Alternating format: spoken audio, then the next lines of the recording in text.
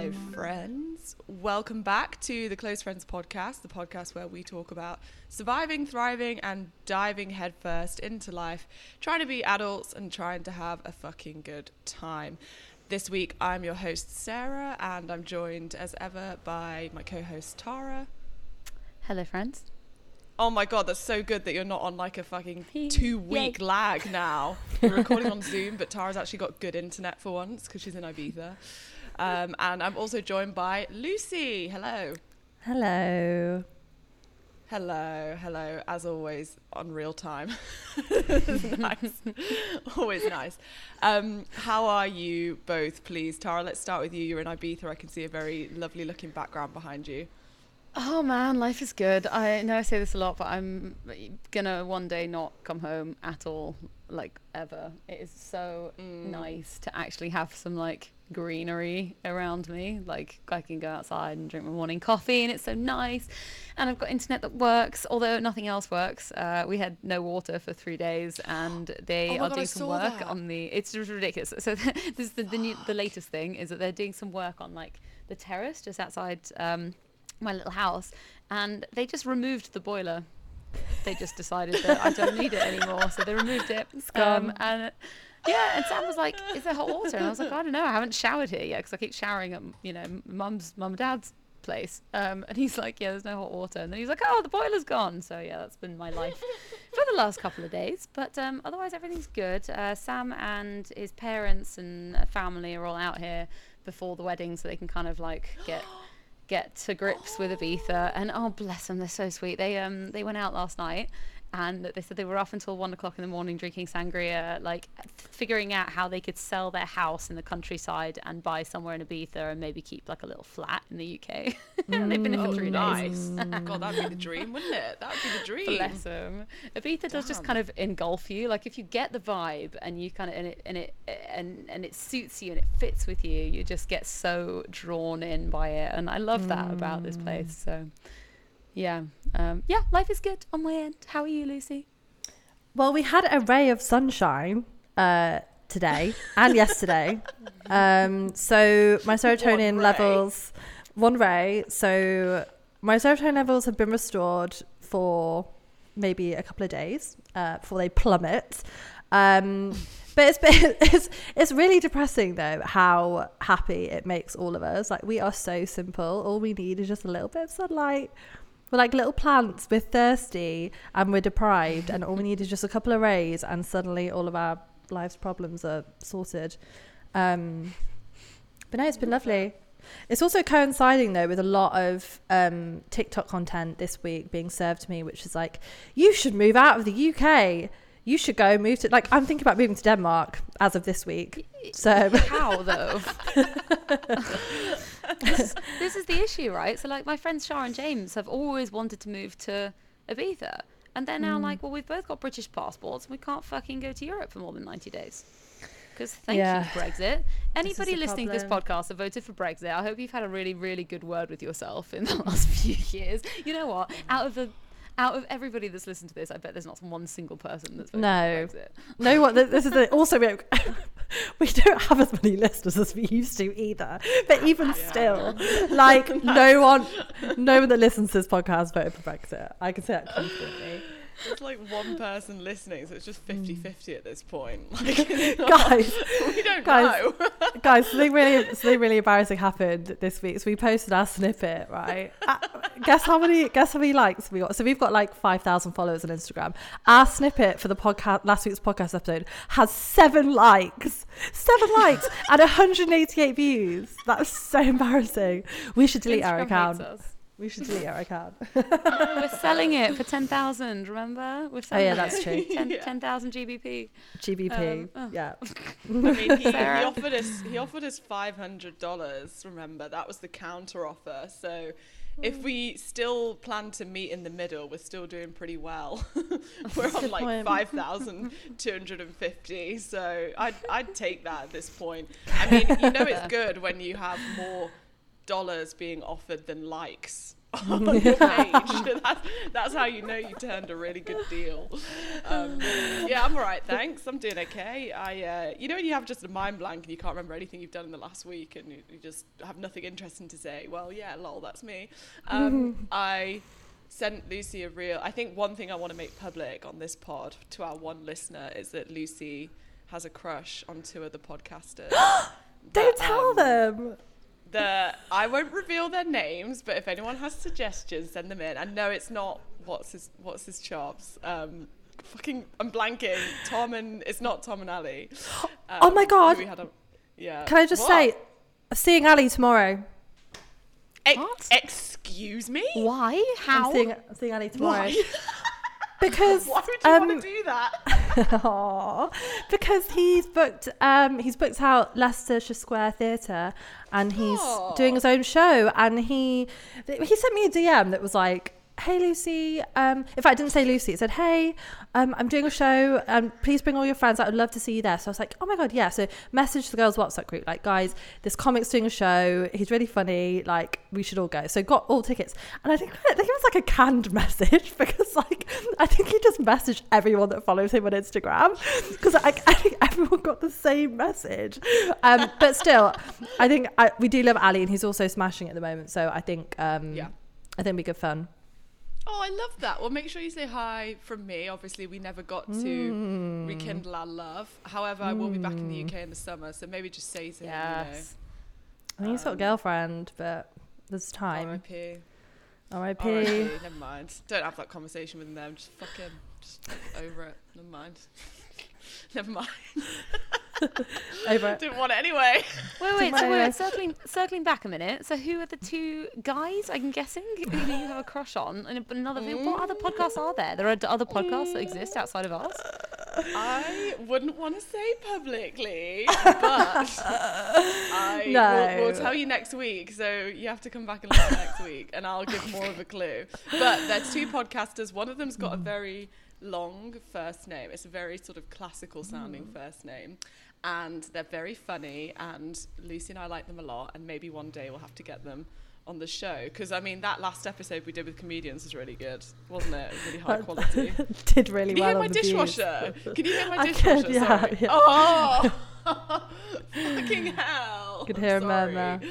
I'm sorry. It's going off. I have to turn it off.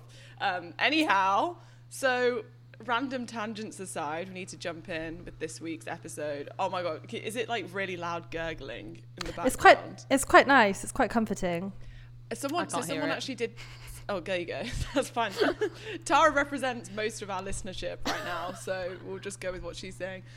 Also, someone wrote in to we love you. We need to bring close friend of the week back. Someone wrote in and said we love it how raw and unedited it is this time round. So with that in mind, I'm going to just carry on talking with my dishwasher going. So this week's episode, we wanted to talk a little bit about aging and the process of getting older and all the kind of expectations that come alongside that.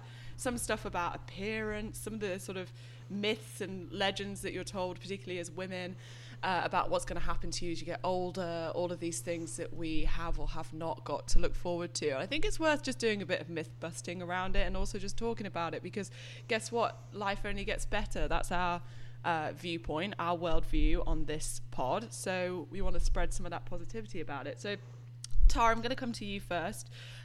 This was your idea, this episode. So what gave you this idea and what were you thinking for it? So having read through all of the anonymous questions that we got the other week, and also having put a question box up recently on my Instagram, there were a couple of questions that were quite similar about sort of, oh God, I'm getting older and I'm thinking about doing XYZ surgery. And the one I found most interesting was somebody saying, I really, really, really want to have a boob job, but I'm really struggling with the idea that I don't know whether I actually want to do it for me, or if it's societal pressures, or if it's the male gaze. Like, what if I'm actually not doing it for myself, but I don't really know? Like, how do I separate doing things for advancement with men versus doing things for myself? And I thought that'd be a really good thing to discuss, the three of us, because I know I have thoughts, and I'm sure that you guys do too. So who's thought about having surgery but also thought about this as a thing? Me. What surgery? Yeah, so it's the boob job one that Tara just got. Oh, Tara's on the wine. Love that. Love that. Yeah, I just saw you take a swig. The tipsy recording sessions. Trashed, completely trashed. Yeah, Tara, do you remember like when we were first hanging out? God, I was going to be like 3 years ago, but it was like fucking 7 years ago or something.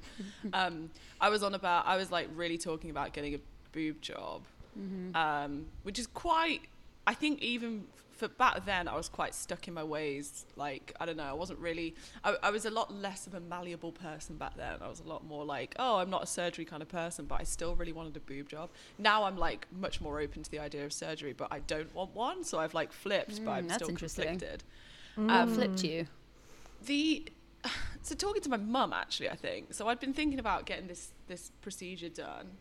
And I spoke to my mum about it. And like, I think lots of girls our age, lots of women that we know have had experience with like breast cancer and like serious illnesses to do with breast tissue. And my mum just kind of pointed out to me, like, are you really going to have this invasive thing, like this super invasive and unnecessary thing where so many women that me and my mum know have been through, like, you know, firsthand necessary invasive stuff. Are you really going to do this, and for what?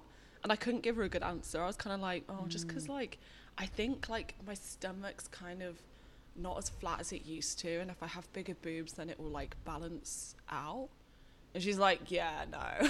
Like, you need to give a better answer than that. And it really, for me, it was that comparison of, like, do you know what? Fucking hell. Maybe I need to just focus on making sure I respect my body for what it has given me, the fact that I'm happy, healthy, and I don't need invasive surgery.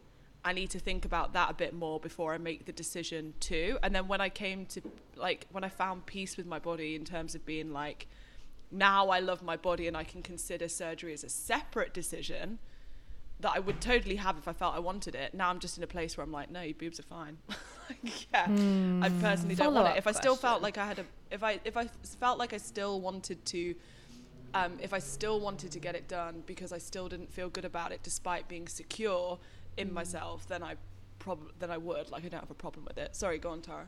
Yeah, no, that was my follow-up question. Do you think that if you had gone through that process and felt more secure in your body and you still wanted a boob job, would you go through with it?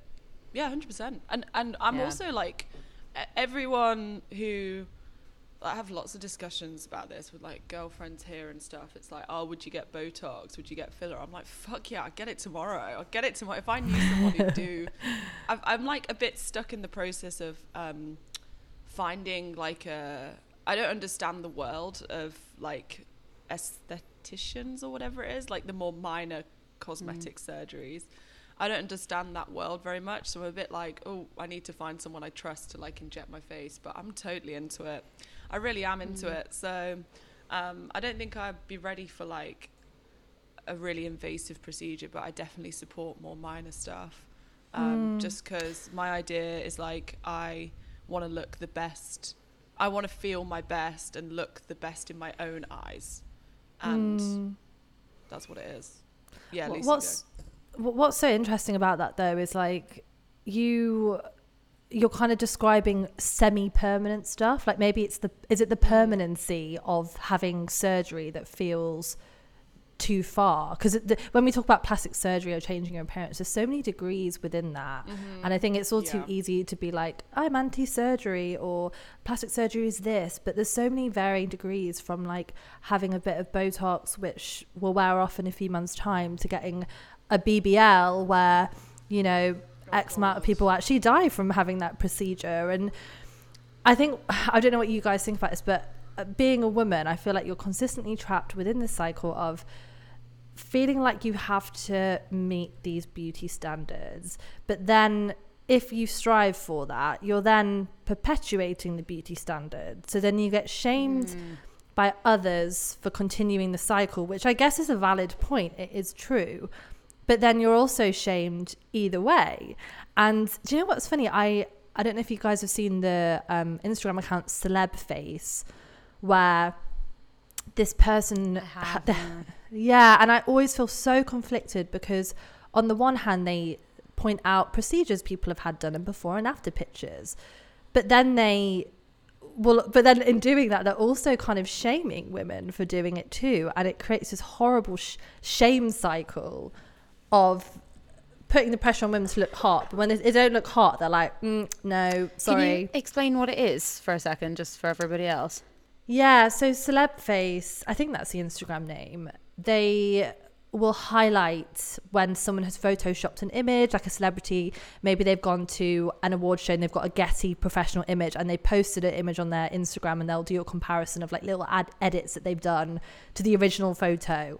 And they'll also go as far to post Bella Hadid's nose before she had surgery versus Bella Hadid's nose after she's had surgery, and the comments will always just be a huge thread of women criticizing their appearance and whatnot. So when I first found that page though years ago, I was like, oh my god, this is so good, it's like highlighting Photoshop. But now I think my viewpoint has changed, because we're all in this together, like we're all facing this pressure together as women, and I don't think there is a clean-cut answer to say you can be for or against it.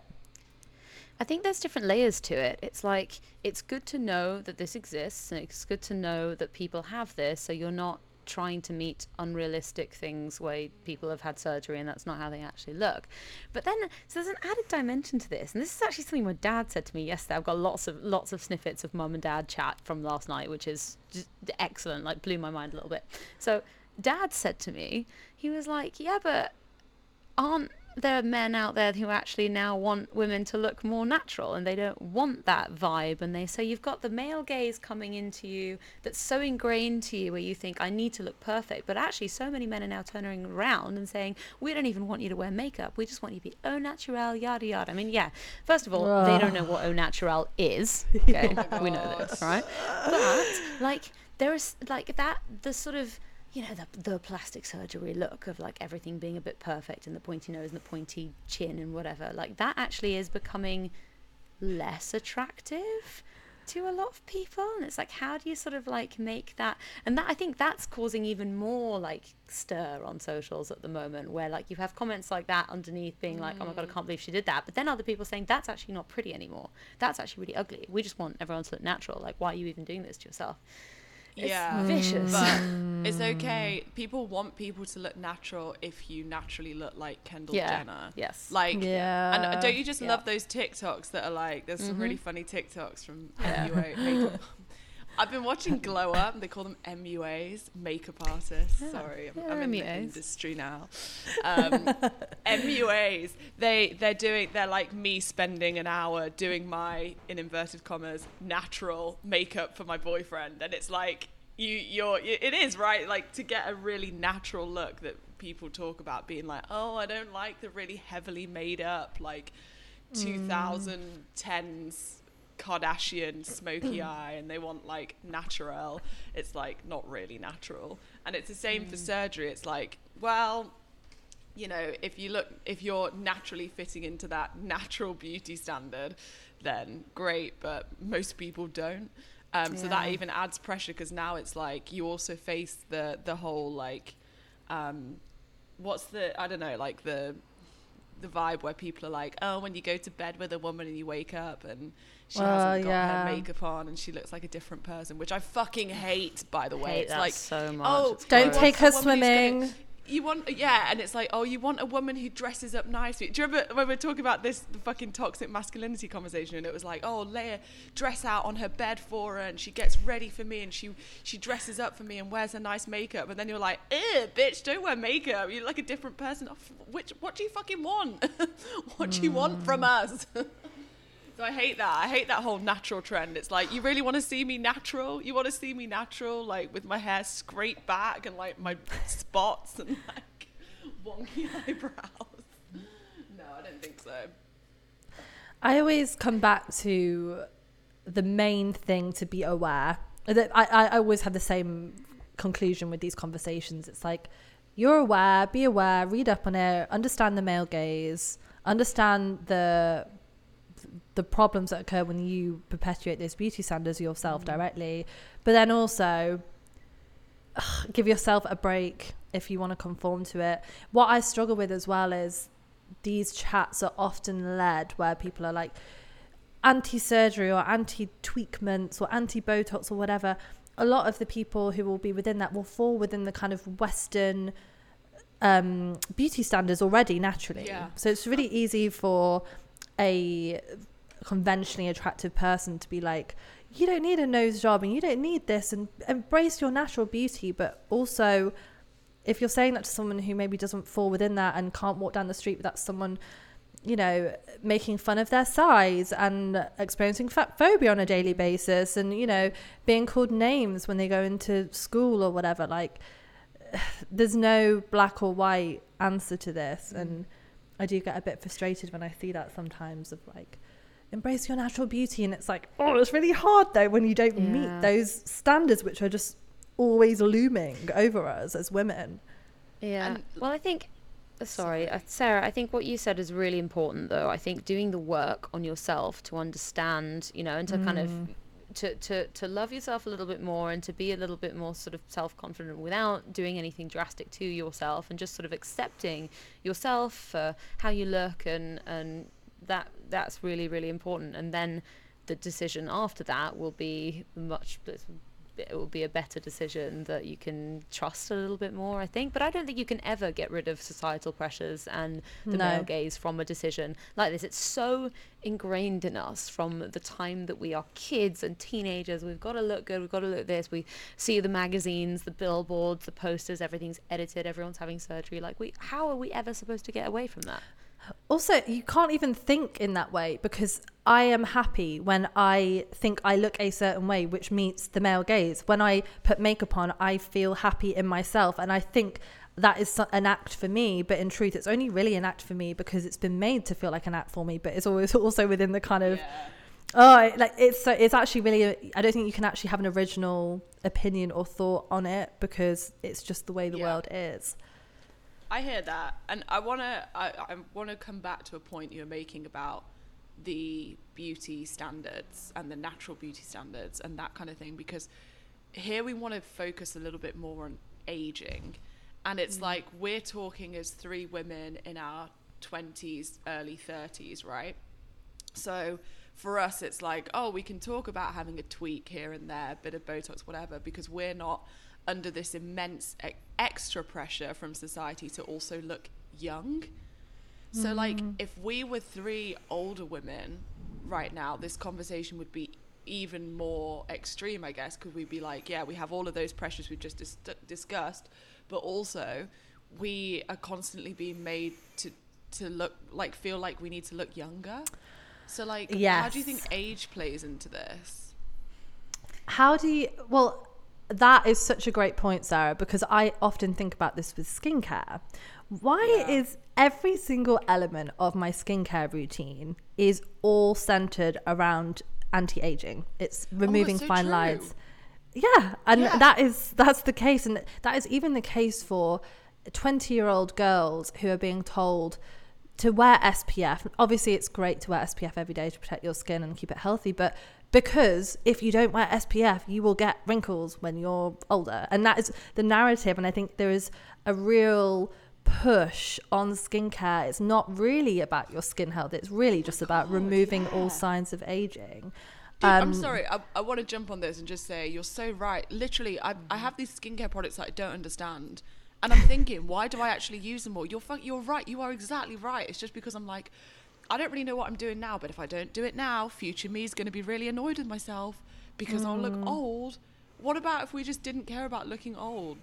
I wouldn't be doing any of it. I actually think my face looks better when I've got a little bit of sun glow, you know. But I still think you should wear SPF. But you know what I'm saying.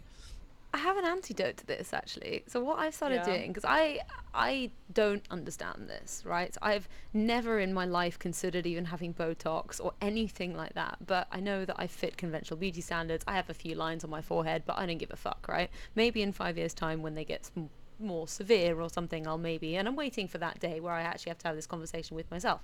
But what I have fallen into on TikTok, which I love so much, is these older women who are like in their 50s to 70s who are just themselves, and they're natural, and they've got all the wrinkles, and they've got all the tattoos with the wrinkles, and they are just the most fabulous human beings ever. And I'm watching this and I'm like, I want to be like you.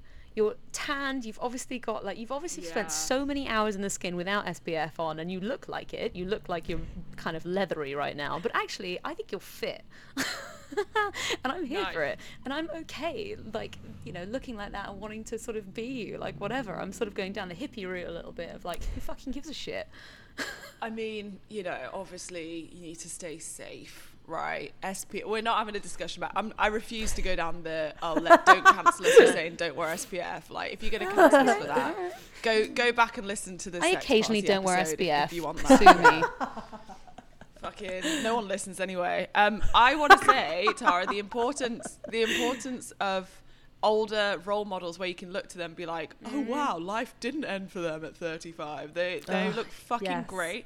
I love this style, like the style accounts on TikTok from like 50, 60, Same. 70-year-old women. Yes. But I wanted to say, as much as I think Emily in Paris is a terribly written show, however, I do still watch it. I do still binge watch it every year that it comes out. What's her face? Celine? Is it Celine? Philippine. What's her name? Philippine Dubois-Beaulieu. She's. Oh What's my her name in god. the show? Sylvie. But like. Sylvie. Oh that my was god, it. she is the fittest human being in Yep. the entire world. In the entire world. If you haven't yeah. seen it, just Google her, like, or just watch a few clips of the show. She's this forgot her name actress right. / character in the show, who is like, I don't know how old she's meant to be in it, somewhere between 50 and 60 maybe, and she just, for me, she changed the game. She's so fucking, she's the coolest Yeah. person in the show, like way cooler than the young fucking Gen Z millennial people. Oh, hi Stan. Oh my god, he's on the mic. He's on the mic. I actually think I know who you mean. I haven't watched Emily in Paris because I'm sorry, I can't get past it. I can't get past the cringe, and I know that people enjoy it and it's just like a shit watch, but I think I do know who you mean. And I think there was like a BuzzFeed article or something about her, because in one episode she was in like a bikini or something, and they were talking about like a role model as older women. But yeah, you don't, I guess for me, I don't have loads of women in my life beyond my mum. Really, I mean, just my mum and her friends. I don't have any older women in my life who I can look at as role models. Yeah. Or I don't really have any friends who are in their 40s, 50s. So it's really, you sometimes forget what that looks like. Because after 30, especially in entertainment, as a woman, it's like, oh, no, let's put you in the back there. Let's file you away. But yeah, I love that. So I this wanted character to that we're say talking something, about, but I'm sorry. you lost No, it. It's all right. I'm on the lag. I'm on the lag because of the dishwasher. I have to mute myself. You carry on, Tara. So this actress that we're talking about, she is 59 and she's French and she's amazing. I mean, but thing is, like, I'm sure that she's had a little bit of surgery here and there, but she still looks like a very beautiful older woman that isn't like perfect, if you see what I mean. Like, I mean, it's a really interesting one, because if you said that to my mum, if you said I want to look like her, she'd be like, you know, she's had XYZ and, you know, ABC done, right?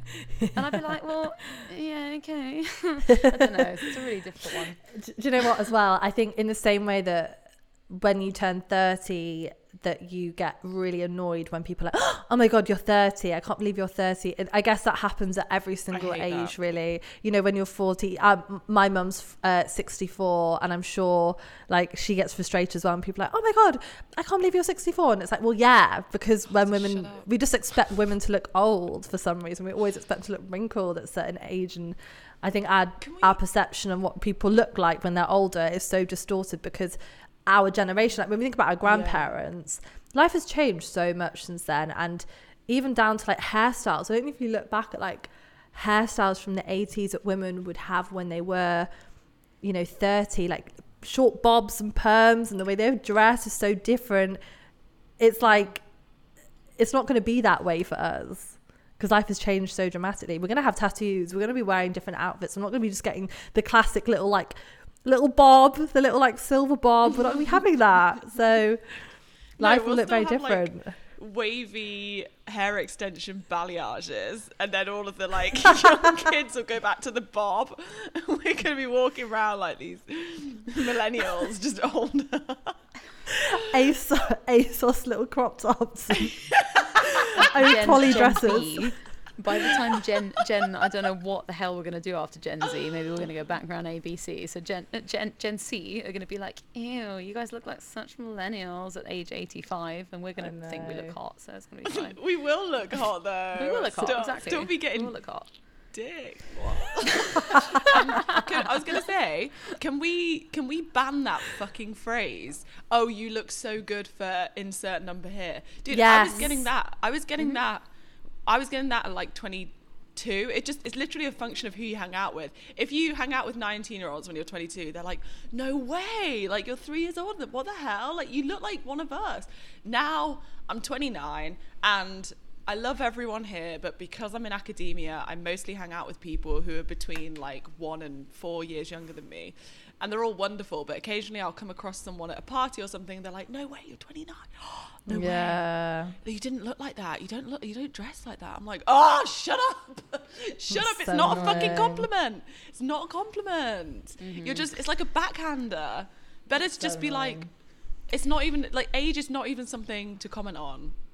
Just So, don't comment on it. Yeah, and the best way to stop that is by having friends of different ages. I think I've sort of like, there's so much to be said about having older friends, younger friends, and everyone in between, because you would never, like, the reason that they're saying those things to you is because they don't hang out with people your age, right? So they have no Exactly. idea. Once they have you as a friend, then they will not say that to other people, right? So ages, when you get to your late teens, like early 20s, age is nothing anymore. You can have friends of all ages, and it's so rewarding. I find it's my favorite thing about my group of friends, actually, how diverse they are in age, and I'm thankful for it all the time. I love it.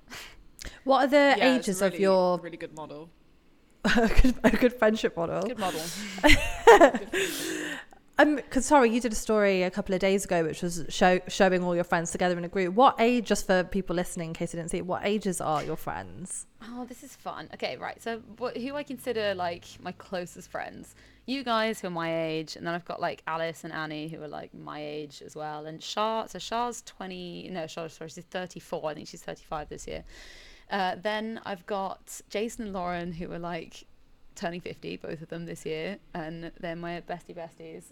Will just turned 40. Jane just turned 51, I think. Like, I'll consider all of these people like my bestest, closest friends. Sam is 38 this year. His sister Tanya is 40. Like, they're all over the shop. I actually feel like what a about baby for younger? like once in my life. Yeah, younger. What about younger, See, Tara? younger I don't have. I've got. I got you. I I got you. Together you're we younger than span me by all. like three months. Alice is a little bit younger than me. I think she's like a couple of years younger than me. I would say Shire. So Tara's brother. Shire, yeah. Oh my god, I just nearly called him your sister. That's so funny. That's so funny. I don't know why. Sorry, I don't know why. So actually, the three of us, me, Tara, and Adam, we've all travelled together a lot. He's like my little brother as well. We give him a lot of shit, so it's really funny. But he's younger. He's what, 3 years younger, Tara?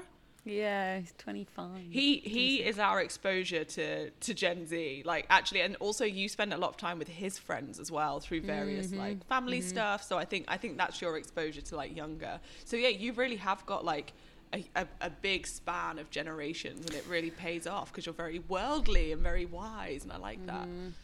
Also, when all of your friends are a similar age, and I will put myself in that, a lot of my friends are similar age to me, they're even in their late 20s, early 30s.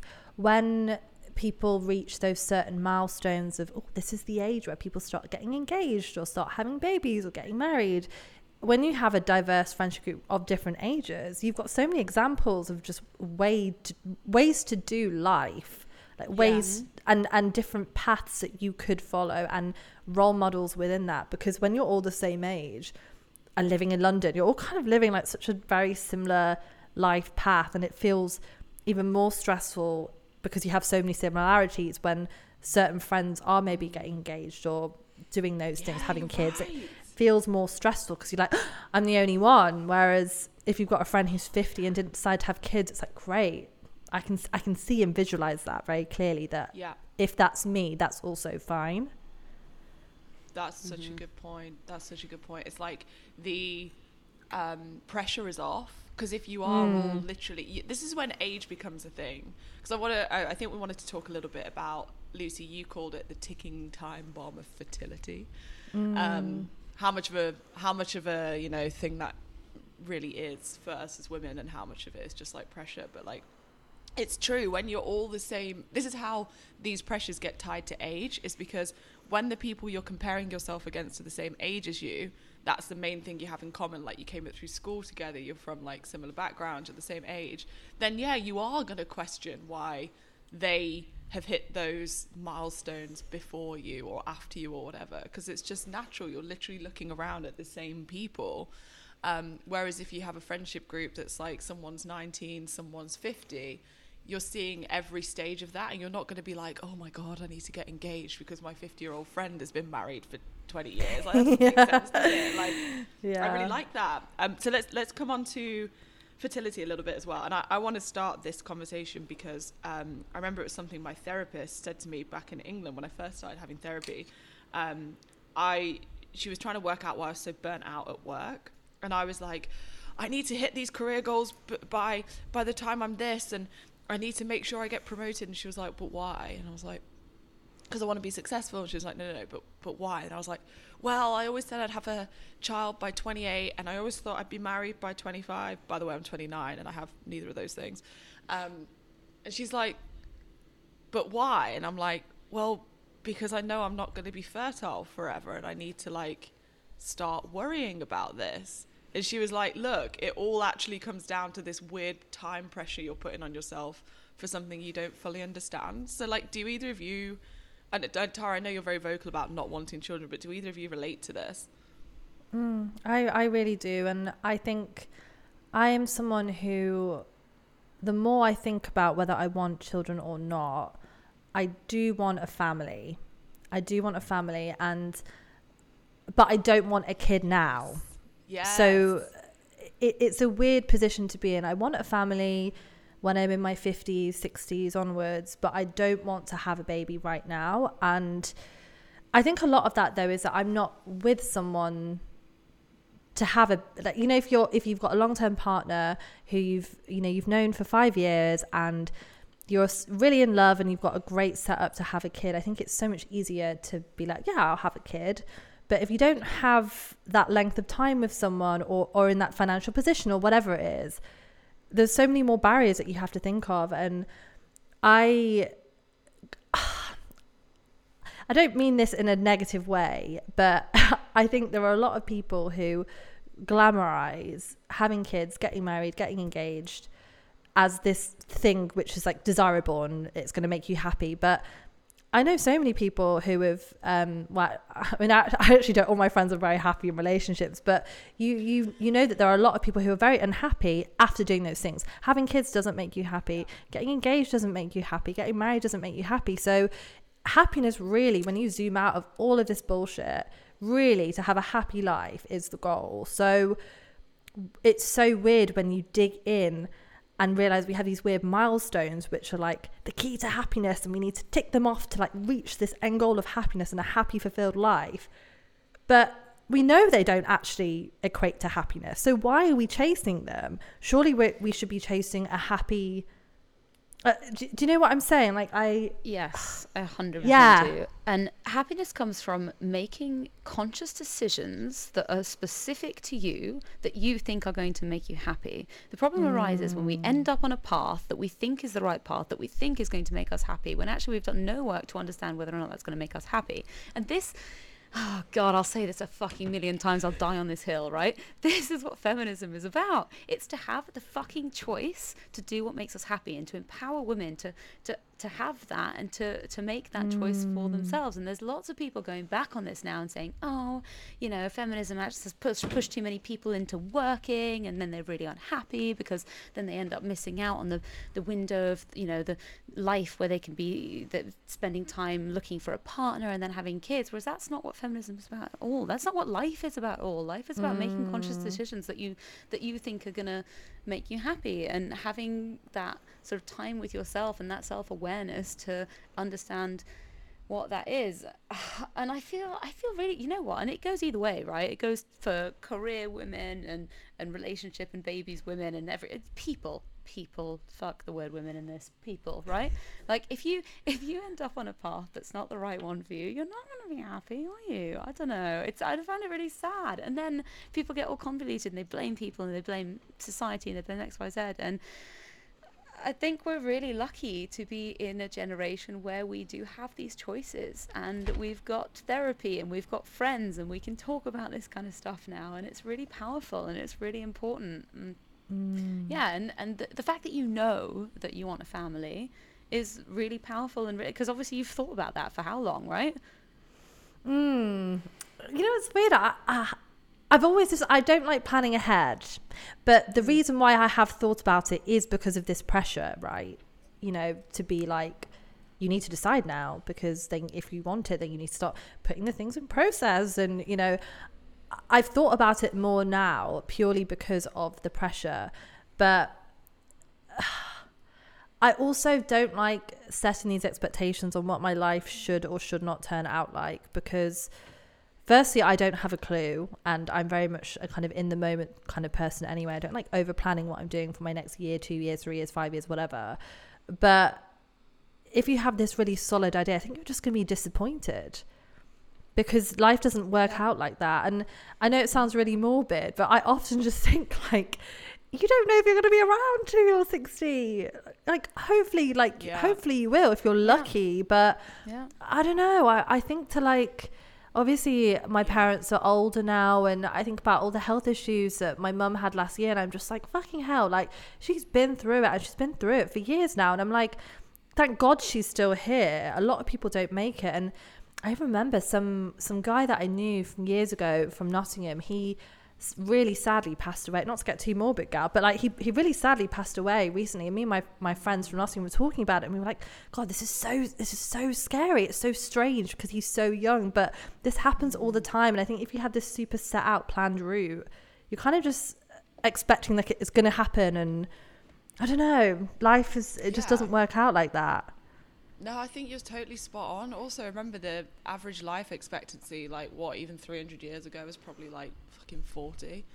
And modern medicine like is able to, for those of us who can make it to the end, it's able to prolong that. And now that means we have a bit more choice in like what happens, and we do have a bit more time. But having said that, like fertility doesn't scale that way. So even though life expectancy can be prolonged, like fertility is a real thing. I don't want to minimize that. Like, you know, it does have, I don't want to say an expiry date, but I can't think of a better way to put it. It does. But I think the problem is that we are like absolutely pressured and forced to worry about that expiry date as if it's like looming over us the entire time we're young women. And it's depressing.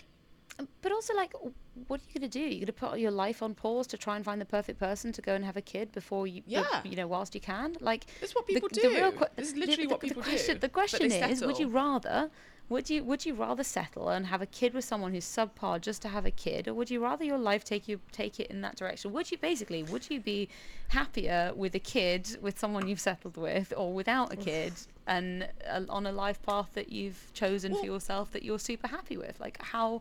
And I can't answer that because I don't want kids. I would never want you to are settle. Coupling. No, this is important. Hold on. You're coupling having a child with having the perfect partner to have that child. And actually, there's many women in the world who want the child and actually don't care. That's true. And that's true. That, right? One of our close friends that you guys know, that shan't be named, but someone very, very close to me and very dear to us, recently got their eggs frozen for that exact reason. Like, you know, definitely wants a family, has known always that she wants that.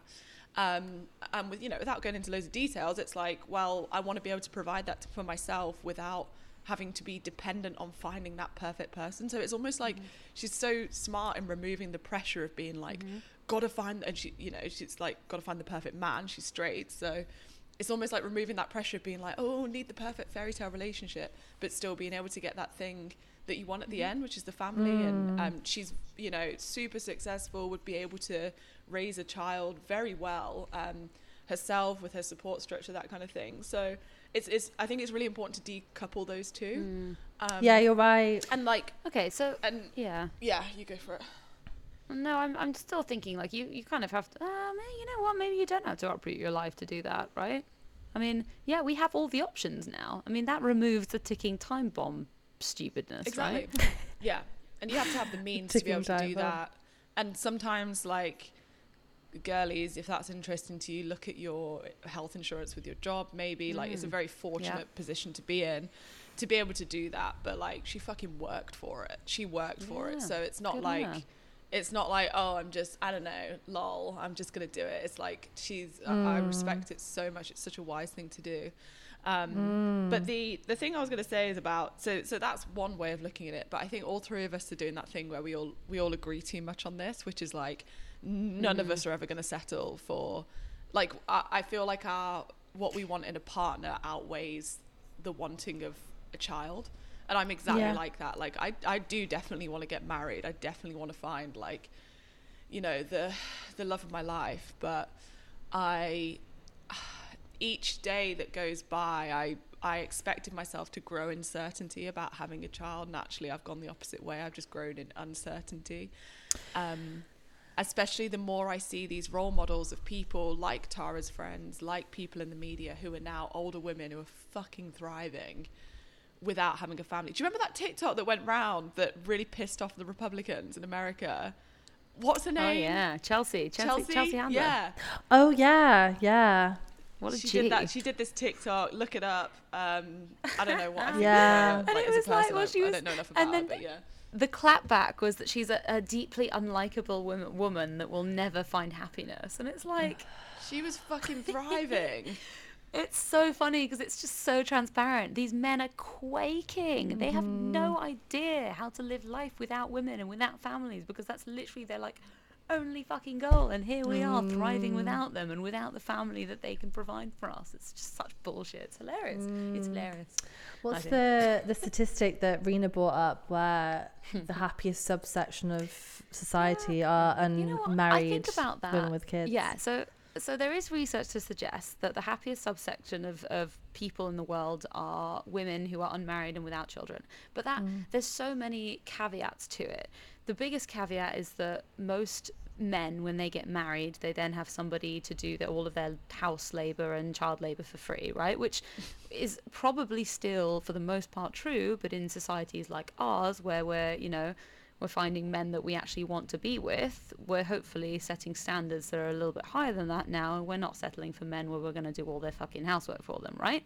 So there's, like if I turned around to Sam and I said, I'd be happier without you, he'd be like, no, you fucking wouldn't. And he's right, because I wouldn't, because we enhance our lives together.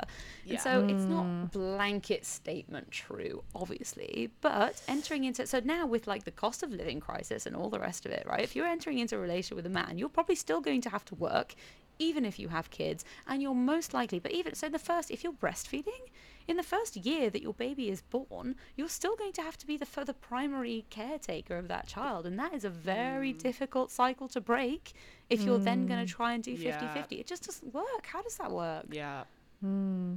Great point. I think a lot of that statistic though is based on traditional setups of marriage. I think if we think about you and Sam, I mean, you're not really following tradition in any sort of sense of the word. I guess you have like certain elements that you're following. It's going to be law abiding, whatever. But I think that is not the case for most people. And a lot of marriage setups, sadly, are where the woman is doing all the chores and she is doing all the kind of labor around the house, emotional labor, physical labor. And I don't know. I do think though we are in a turning point. Like the women our age who are, we're experiencing that turning point. So I think a lot of what we've heard and what we've experienced and what we've had before is we're in a time of change, and it's not going to be the case when we turn 50 or 60 or whatever. Yeah. So I'd be really interested to know if that does change, and maybe women who are married and have kids, and there's a fairer balance between two people in the relationship. Maybe it means that there's less of a disparity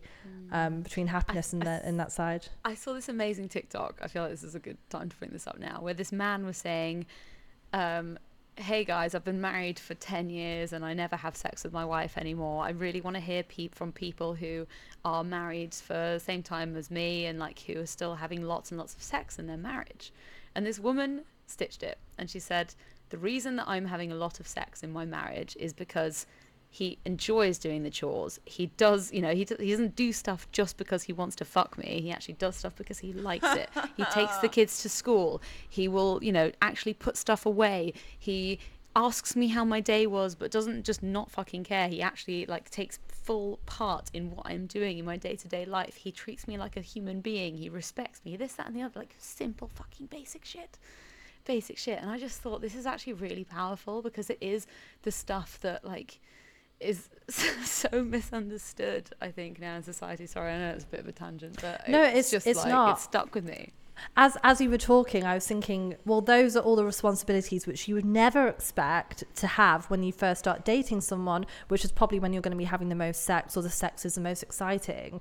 You don't have any of those responsibilities because you're just someone that's just sort of dating that person. So that makes total sense. When you remove all of those expectations as the woman, I mean, it's not hot being a mother to a man. It's not hot. It's not hot. So soundbite. That soundbite. I'm just gonna have that as my ringtone. Yeah, like t-shirts. Close friends. It's not my hot alarm. being a mother to a man. If you want to be a Tara, man, that's a fantastic idea. If you want to be a man in a relationship with a woman and you want to have lots of sex, don't ask her to be your mother. That's it. That's the key. Expect her to be your Fucking mother. perfect. Yeah. That's excellent. We should do. Oh fuck! Sorry, I just hit the microphone. We should do a whole episode on sex drive. I think that'd be a really good one. I like that. Guys, sorry, I just my dishwasher's finally done. I want to say let's do our quick fire round. Yeah. Let's do that to round out this episode.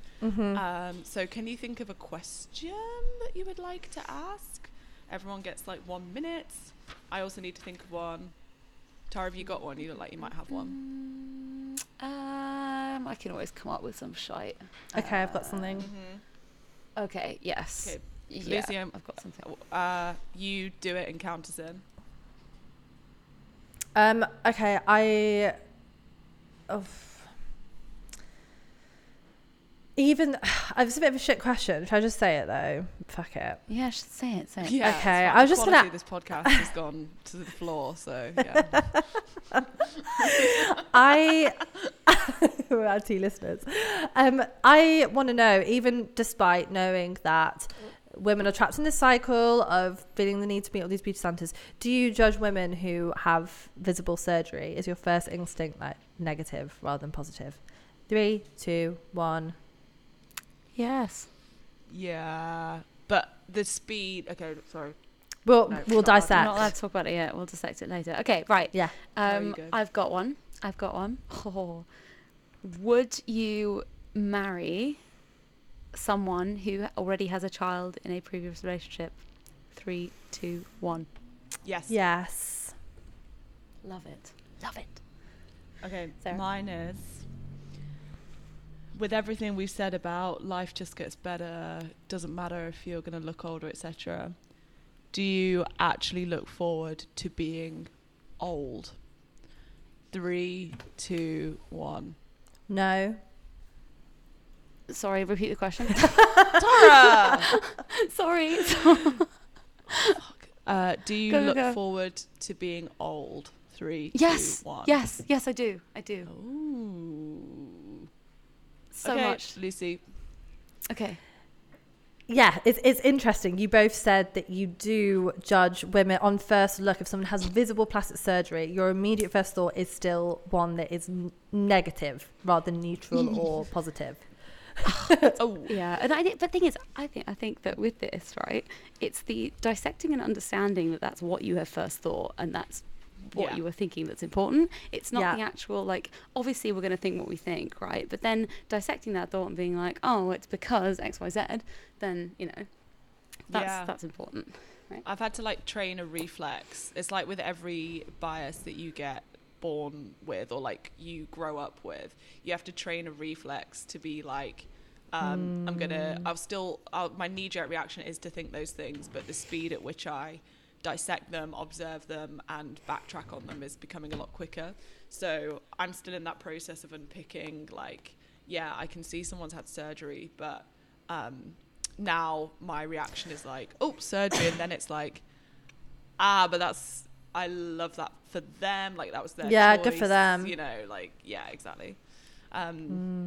Okay, nice. Tara, your question. Yeah. Yeah. What was it again? Yeah, we can't remember it. That's why we're looking at you.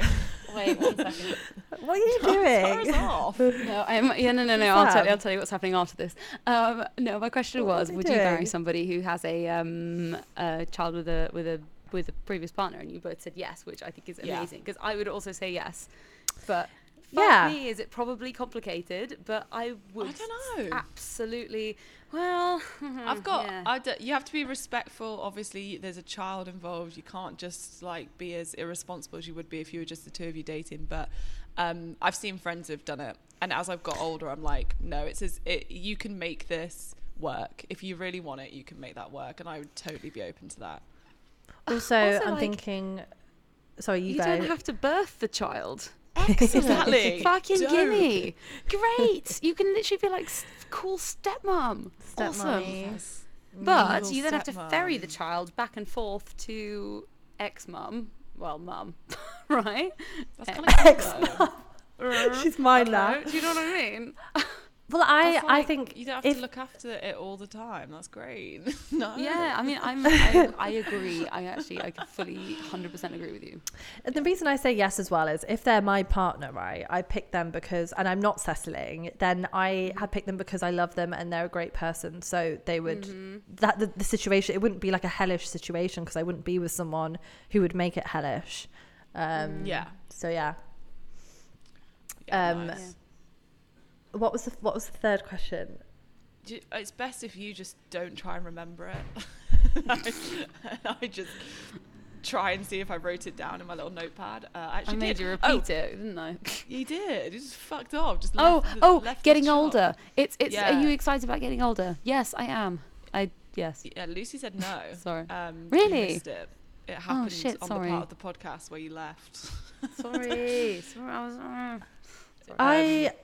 Why did you say yes? I mean, I know why you said yes, but because I'm gonna live on a vineyard with loads of dogs and loads of money and loads of wine and a husband who fucking loves me and who's epic and who I love a lot, and it's gonna be fucking fun. We're gonna have zero responsibilities because we're done with life. We're done working. We're done doing all the hard shit. We're just gonna chill the fuck out and have a really nice time. And nothing about that sounds shit. You've got certainty in your mind of what your future looks like, whereas for me, manifesting it. I don't have that. When I think about when I'm 60, I'm not thinking, what am I doing? Where am I? I'm like, my joints are going to be sore. And I don't like, that's what I'm thinking of. That my perception of being old, I'm like, when I'm 70, it's going to be really like, my hips are going to hurt. Like, that's what I'm thinking when I get older. Yeah, but you might not have anxiety, and you might, you're trading stuff in, aren't you? Do you know what I mean? I might not have anxiety. You might be actually happy. I mean, also, it is also a well-known fact that your anxiety levels do reduce once you hit the age of 60 onwards. But there's many reasons for that. But I will say, I guess when I think about being old, I am drawn to poorer health, not have it, it's the illness thing, but I think that's just a indication of like what I've been kind of thinking about a lot with my parents and whatnot. So I think when I'm thinking about health, I'm thinking like, oh, what they're going through at the moment with their lives and their friends and whatever. So I think I maybe have a slightly more like negative viewpoint on it, when actually getting older has only been positive for me so far. So I feel like weirdly there's this association with like youth and excitement, And Yes. we need to recreate that association with like being older and excitement. 'Cause if you actually think about it, if you phrase it the way you've both phrased it, getting older looks like the best option. Like zero anxiety. You've got you're not worrying about, I've got to find a life partner, because you've probably already made peace with that decision. You've got your money because you've been working for your career. Like, why would you trade being in your early 20s for that? When So you're like I know a fucking- couple. Yeah. I know a couple who are in their 60s and 70s who are going on a 3-month-long cruise all around the world. They go to 26 different countries in 3 months. What is not to love about that shit? You're right. I had a chat with someone yesterday, and he said that someone died on a cruise they were on. His parents were on. Stop it. Sorry, it's not funny. It's not funny. But that's what I like. We're laughing Literally at the timing yesterday. of why you would say that shit right now. Please.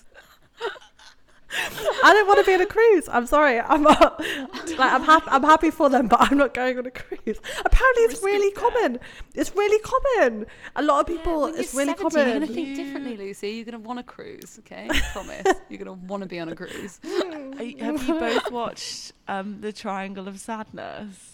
No, what the What- fuck is Oh that? my god! What no, is no, no! it? Sorry, it's my recommendation to all 3 listeners and you guys. It's like, I think it was like an Oscar winner or an Oscar nominee, but it's a film that there's a cruise in it. It's a large part of the film, but it's so good. Is it Tara, I funny feel like or not? Sam would like it. It's like a very dark comedy. Oh, okay. yeah. Would I like And it? It's very cultural. It's almost like a satire. Like, you know, it's a bit like White Lotus. A little bit like White Lotus, but darker. I'm rewatching White Yeah. Lotus with Sam at the moment, and we're loving The best. it. Yeah. It's so good. It's so good. So, Magnificent. Before this becomes a film poddy, lols, let's call it a day. I think we've talked Yay. enough. We've you, all guys. aged by an hour in the process. And I've loved it. And life is only better. Life is better. Life only gets better. What were you going to say about what's going on behind the camera? You might tell you in a second. can't. The whole point, Tara was like, the whole point is I can't tell you now because we're recording. And newsflash, we are still recording. Fine. You're leaving the listeners out on this, okay? You'll post it, Tara. You'll post it. We'll to Close tell you Friends next Stories. week. We'll tell you Yeah, next exactly. week. We'll tell you next week. Stories. We'll post it. Come back. So just before we say goodbye, again, our usual plea: like and follow, like and subscribe. Instagram at Close Friends, at Move with Tara, at Lucy Mountain, at Sarah B. Tag us in story shares, please. We're begging Yes. you. 2 people did it last week, and they're now our best friends. So that's Yeah, we love you. Thank you. that's. Do you remember we had a close friends list? We were going to do a close friends list on the close friends account. We had so much time and energy back then. When we're in Ibiza in June, let's do that. And then anyone that tags us, we can just add. We should do a live episode. Can we Yes. do that? Like For your to get wedding, 3 of Tara. us together for our Live wedding. You just cover it on Close Friends. I was actually wondering if we Yes. should do, when we're all in London, I was wondering if we should do a live. Oh, that's a good ep. idea. That's a good idea. I like Anyhow, it. right, it's time Right, let's to go. say goodbye. Thank you so much. We love you. Bye, close friends. Thank Bye, you. guys. Bye, Close Friends.